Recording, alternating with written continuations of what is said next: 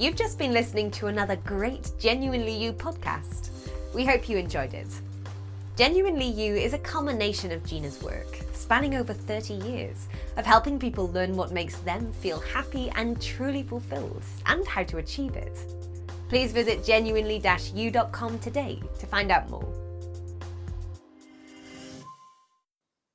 Hi there, it's Gina Gardner, and I'm your host on Passionate World Radio today.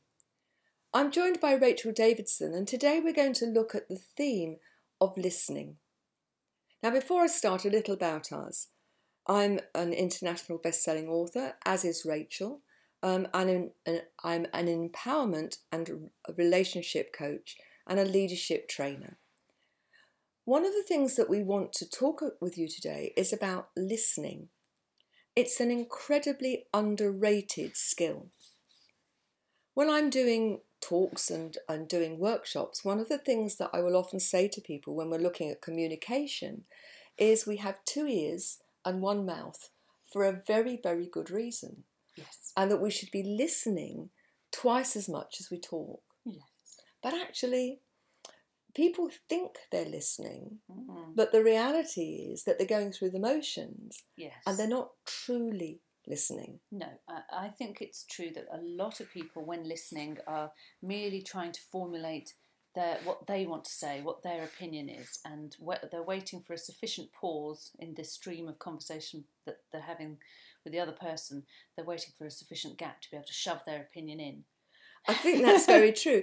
I was interviewing with one of my business clients a few weeks ago, and one of the things that struck me is how often people who are not experienced at interviewing will ask the question, but they're then busy preparing the next question. Yes. And so when you're having a discussion afterwards about the answers, Yes. they've not taken the answers in. No.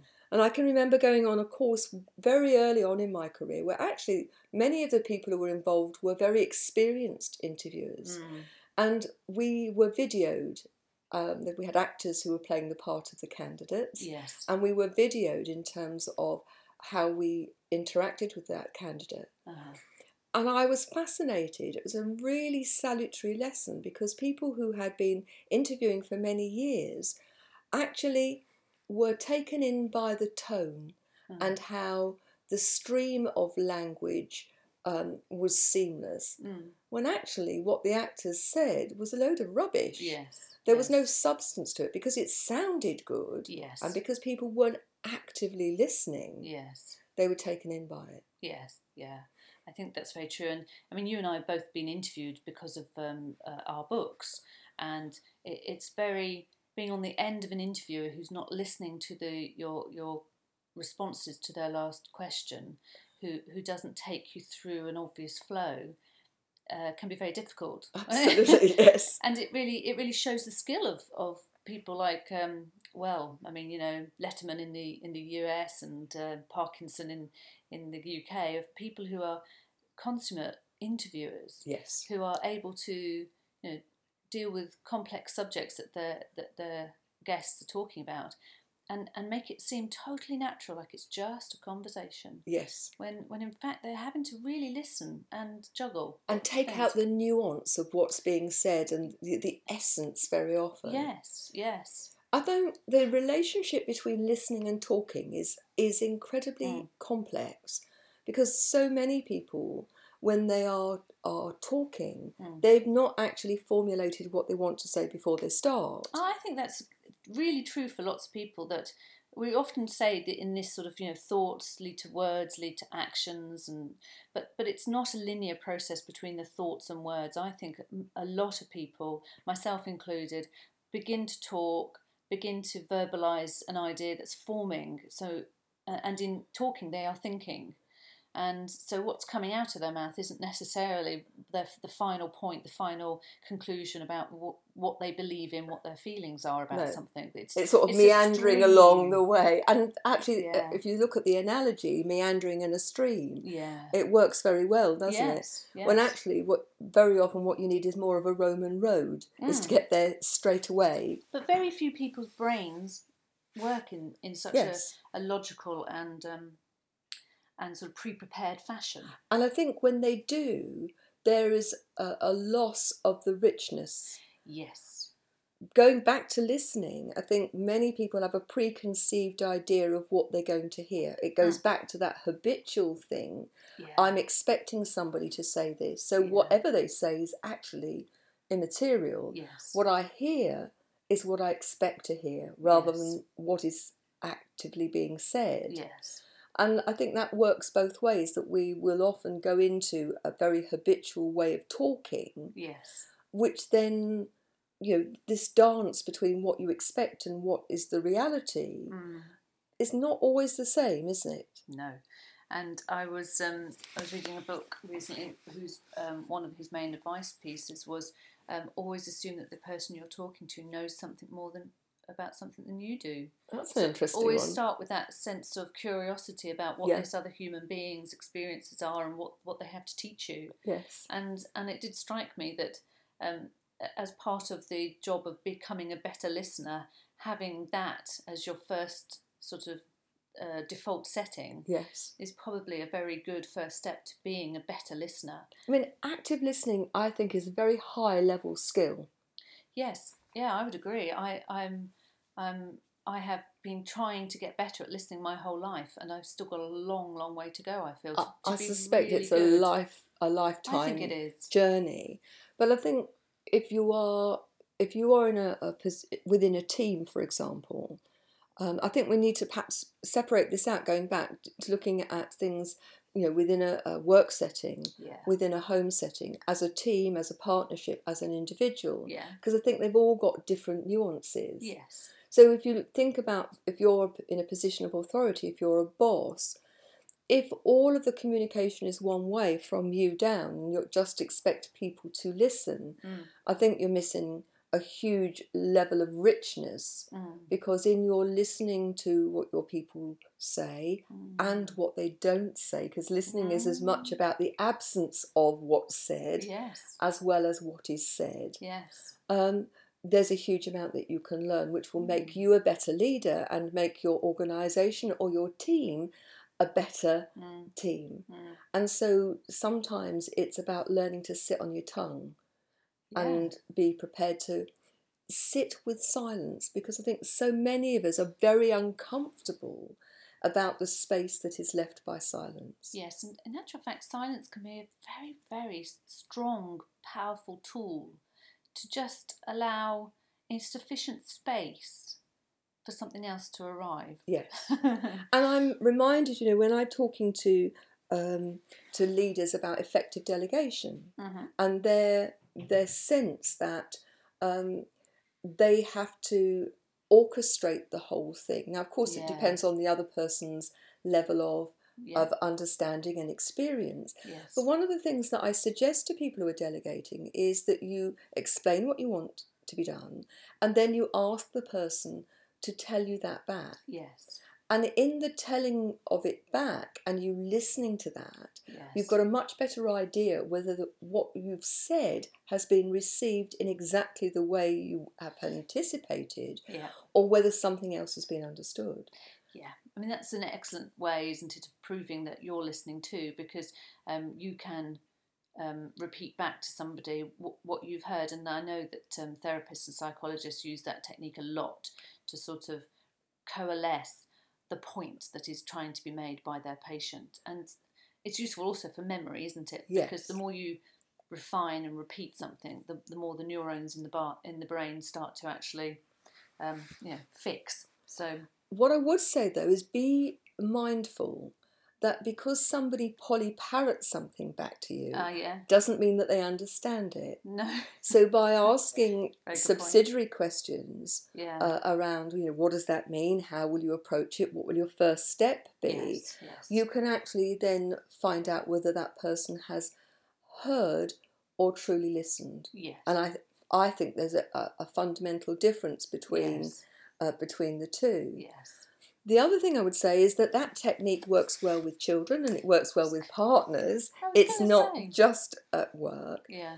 But let me take it into a different context where you want to hold people to account. Right.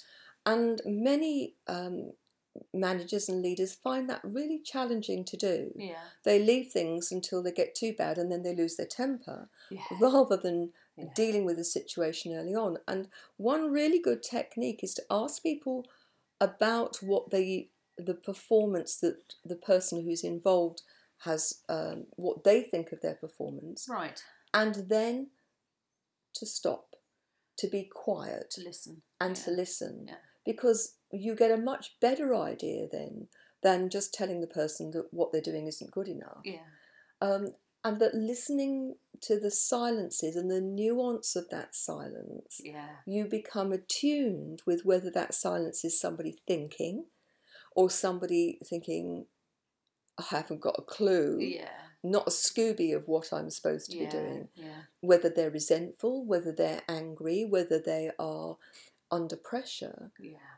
Silences can be incredibly powerful Yes. if you allow yourself to listen to them. Yes. I think there is also a power in terms of silence, which I'll talk about later, in terms of listening to yourself and your inner you. Yeah. Actively listening is actually hard work.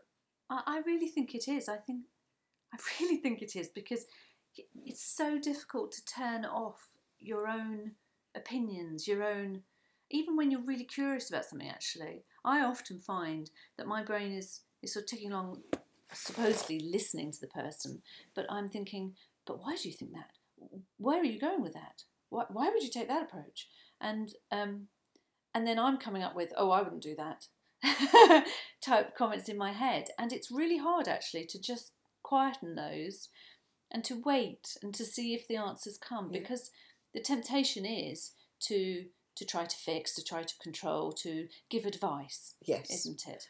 And I think, adding to that, we've often got a preconceived idea of what the answer should be. yes. So instead of being open and curious about what ideas people are coming up with, Yes. they're already being closed down before they've finished speaking. Yes. And I think it's really important, both as a team member, a family member, or if you're the leader of whichever group, to have that openness. Yeah. You know, they often talk about, no idea is a bad idea. Yeah. Because if you allow there to be the absurd ideas, out of those often then comes a series of other ideas that get refined, and you get something that's been triggered by something that's apparently absurd or not suitable, which then becomes the real thing that's going to make the difference. You see, I think that's in where the tension and the paradox lies, because I think we all understand that if we really listen to other people, then we understand that we run the risk of being fundamentally changed ourselves.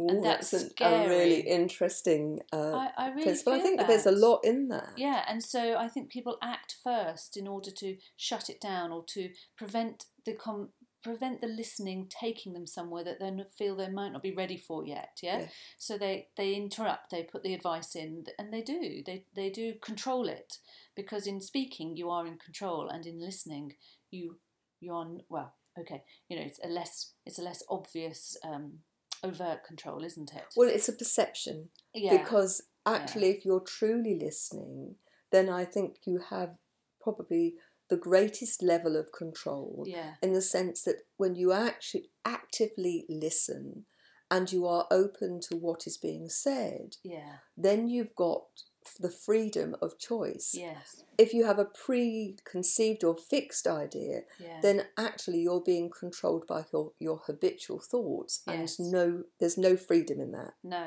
And I think if you take some of the extreme characters of the world, I don't know, pick one at random, let's say Donald Trump, fairly extreme, slightly the UK would say a Marmite kind of figure. I think you either love him or you hate him, as per the Marmite spread.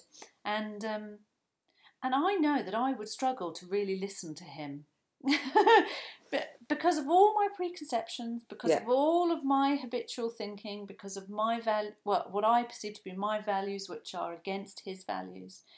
But it would be a really good exercise to be sat in a room and have to listen to the human being that is Donald Trump. But isn't that also true when one culture or one religion is being asked to listen to the other side. Yes, that very all much. of those preconceived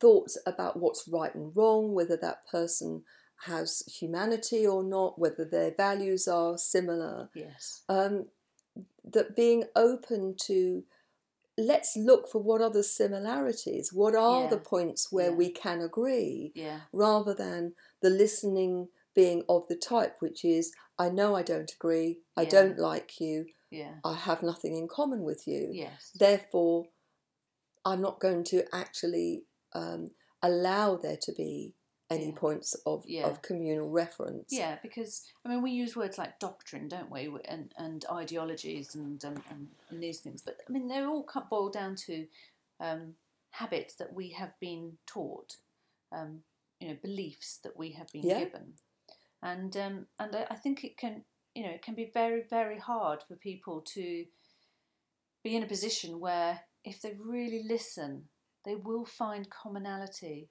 with doctrines that are, on the face of it, completely against what they stand for. Yes. And I think that's the stress of why human beings find it hard to listen, because you might find out something new about something that you thought you understood. And something new about yourself. Yeah, which makes you vulnerable. Yes, and I believe that for every activity, our unconscious mind is looking to how do we keep ourselves safe. Yes. And safe in the terms of familiar, yes. rather than the reality of being safe. Yes. Because in many ways, the familiar is not keeping us safe at the moment. Yeah. Yeah. We need to do things in a very different way, don't we, in order to be truly safe. Yes. And that will only come with agreement. Yeah. With people looking for the similarities and being able to have a difference of opinion. Yeah. Don't all have to believe the same. That is not what I'm saying at all. No. But to be comfortable with difference. Yes, and that does take courage, and that does mean, from the derivation of courage, it means about heart, and it does mean about being open-minded and open-hearted to the possibility of that this other human being may have something to teach you. Yes.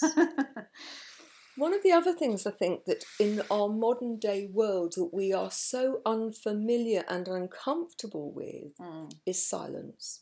Yeah. So at an individual level, I want, as a listener, think about how often in any given day do you spend time in total silence? Very, very few times. Sleep. But even then, for many people, that voice in their head is filling the space. Yes. Oh, yes. So if you take not only the external noise, but the internal chatter that goes on in our heads, it's only rarely that most people actually give themselves the opportunity to actually be still. Yeah. And I think in modern days, that's got worse, that's got bigger, because by the time you include the television, the radio, the computer games, all of the electronic noises, you can't go to anywhere these days unless you're out in the wilderness without hearing somebody's mobile phone. That we are used to that noise, which in the end becomes white noise. Yeah. It just fills the space, and I think one of the things that happens is that it gets in the way of our communing with ourselves. Yes. That we agree. have far less opportunity, most of us, to actually sit with ourselves. Yes. And I think it's a deliberate but unconscious ploy, because in that noise we don't have to think. Yeah. We don't have to be with ourselves. Yeah. And I believe many people are using that noise to try and still that voice in their head. Yes. When actually sitting with that voice in their head and understanding where it's coming from and challenging it, and sometimes just telling it to shut up, would actually be more productive. Yes, I think it's true that, meditation is a fantastic discipline. And I think the people who are able to practice it and to get really, really good about stilling their mind have massive advantage and definitely spiritual advantage in that they come to a deeper understanding of themselves and their place in the universe and their purpose.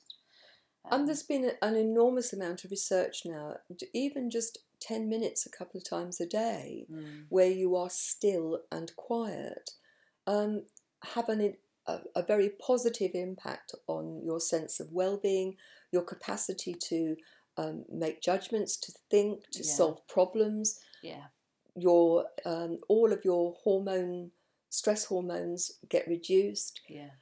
But I would just challenge the conventional idea is that, you have to meditate and you have to sit and feet on the floor and, hands in your lap. Yep. But actually, for me, I struggle with hugely. That's been one of my big struggles, is to sit and do that. Yes. So for me, my quiet times are more often than not when I'm in the garden. Yes. When I'm at one with nature, when I'm getting my hands in the soil. Yes. And for others, I think it'll be when they go for a walk or they go for a run or even in the shower. Yes. Which I know perhaps isn't silent in the sense you can hear the water running, but it's in that place of no white noise in your head. Yes. And I think, for whoever you are, it's about how you find a quiet time in your day and what works for you. And I would say be really, really curious. Yes. Experiment and find out what works. Yeah, definitely. Yeah, and I know that other people call it, being in the zone, or, that kind of mental frequency where you're slowing down and you slightly lose track of time because you're, just not thinking, or you are not aware of not consciously thinking. Yeah, and I would agree that I find that gardening is a turn off thing for me. That I don't process about work. I don't process about the jobs that I've got to do. I don't really think about sort of the practical bits of running the household. I'm just focused on in the moment. On the soil in front of me and the plants that I'm hopefully helping along in my garden. Versus the more traditional, when I'm doing yoga and we do meditation at the end of yoga, which is lovely, and having done yoga prior to it, my mind is more ready for it. But even then, when I'm lying still and she's guiding us through, little thoughts keep popping in, and you have to work very actively to say, no, you're a thought. You're a thought.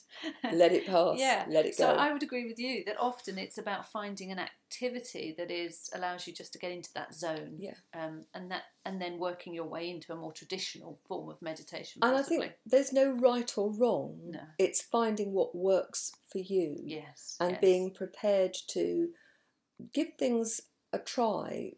Trying it once isn't enough. You've got to give it a fair crack of the whip in order to know whether it's going to work for you. Yes.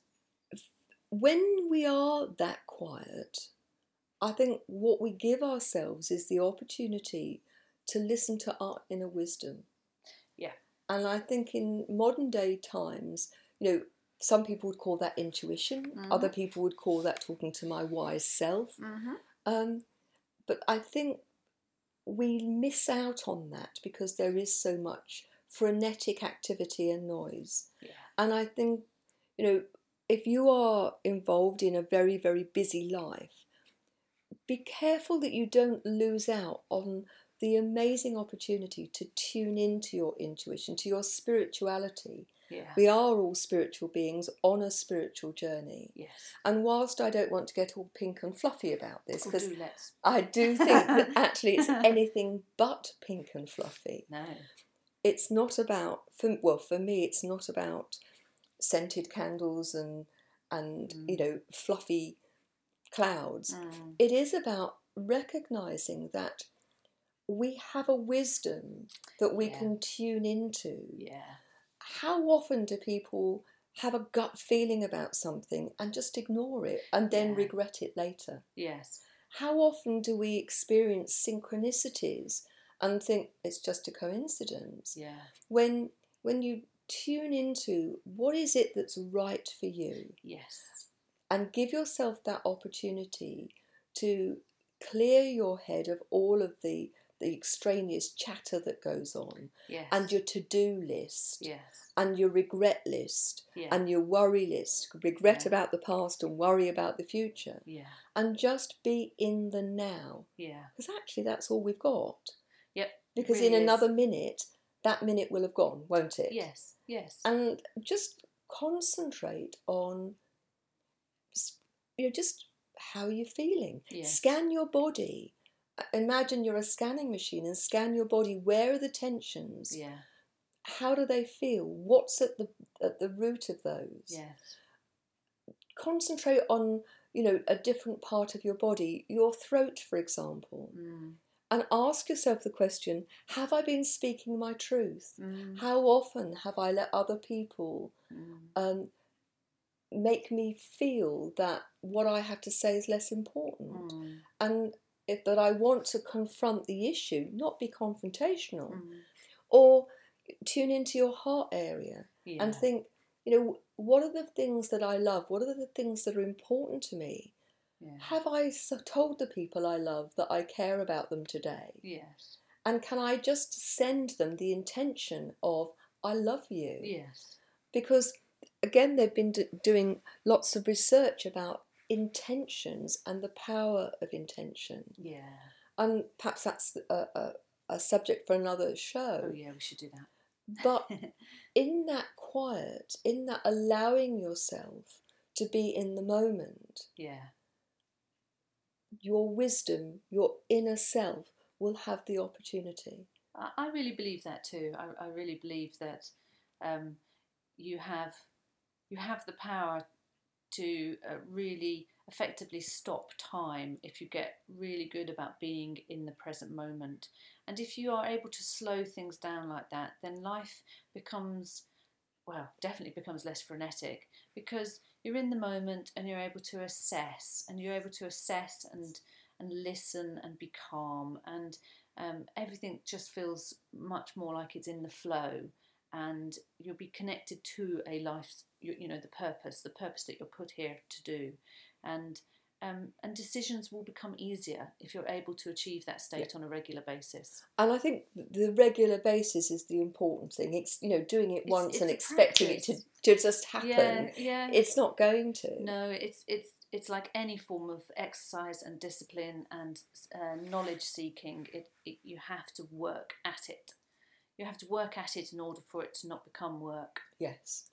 What I'd like to do in the last 2 or 3 minutes of our show today is to just take us back to active listening and how we can learn to do it. And there's a few tips that I think that are worth listening to.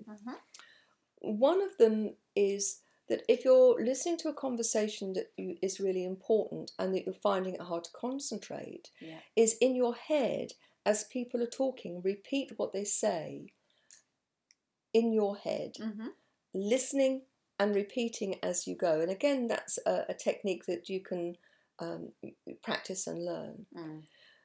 That allowing the other person to feel that they're being listened to is really important. And that can be done by eye contact. Your body language is incredibly important. Nodding when you agree. Asking a question. So, I believe this is what you mean. Can I just clarify that? Yes. Or summarising, just to summarise. So I've got it, I know that I've got it right. What I think you're saying to me is, what I believe you mean is. Asking yourself what's at the essence of what they're saying, and being prepared to just shush and allow that person free rein. Yes. Another thing, particularly I think in a situation where you're with people that you know well, be conscious about listening and set the intention that you will hear them out before you answer. Allow them to finish what they've got to say before you're jumping in. Yes. When you're in a meeting, one of the things that I do is, as people are talking, I will make notes and I'll formulate what I want to say in note form. And then when they've finished, I'm in a better position to give a fully formulated thought answer rather than the rambling as I'm going, Yes. trying to think it through. Yes, and in taking notes of what triggered your particular thought, you're able to attach it to their thought framework and give them the root path of why you've come to a particular conclusion. So, and if you're in an interview situation and you want to take notes, warn people. Oh, yeah. I will be listening, but I need to take notes, and those allow me to really focus on what you're saying, so the person doesn't see the top of your head and feel that they're rejected. So what I would say to you as listeners, please let us know how you're getting on. What are your particular bugbears about listening or being heard? And remember, they're two very different sides of the same coin. How do you feel when you feel you're being ignored? Because for me, so much of our self-worth is about being validated and feeling that we have been heard, even if people don't agree. Yes, I agree. So on that note, we're going to finish. It's Gina Gardner here. I'm a #1 international bestseller. My latest book, Thriving Not Surviving, The 5 Secret Pathways to Happiness, Success and Fulfillment, is available as a free digital download from the website www.genuinely-u.com. And we'd love to know what you think of the show and if there are any themes you'd like to cover. So Rachel has written The Point of Me, which is available on Amazon, and you'll find all of my books on Amazon and on the website. Thank you so much for joining us on Passionate World Radio. This is your Passionate World Radio host, Gina Gardner, saying goodbye and take care.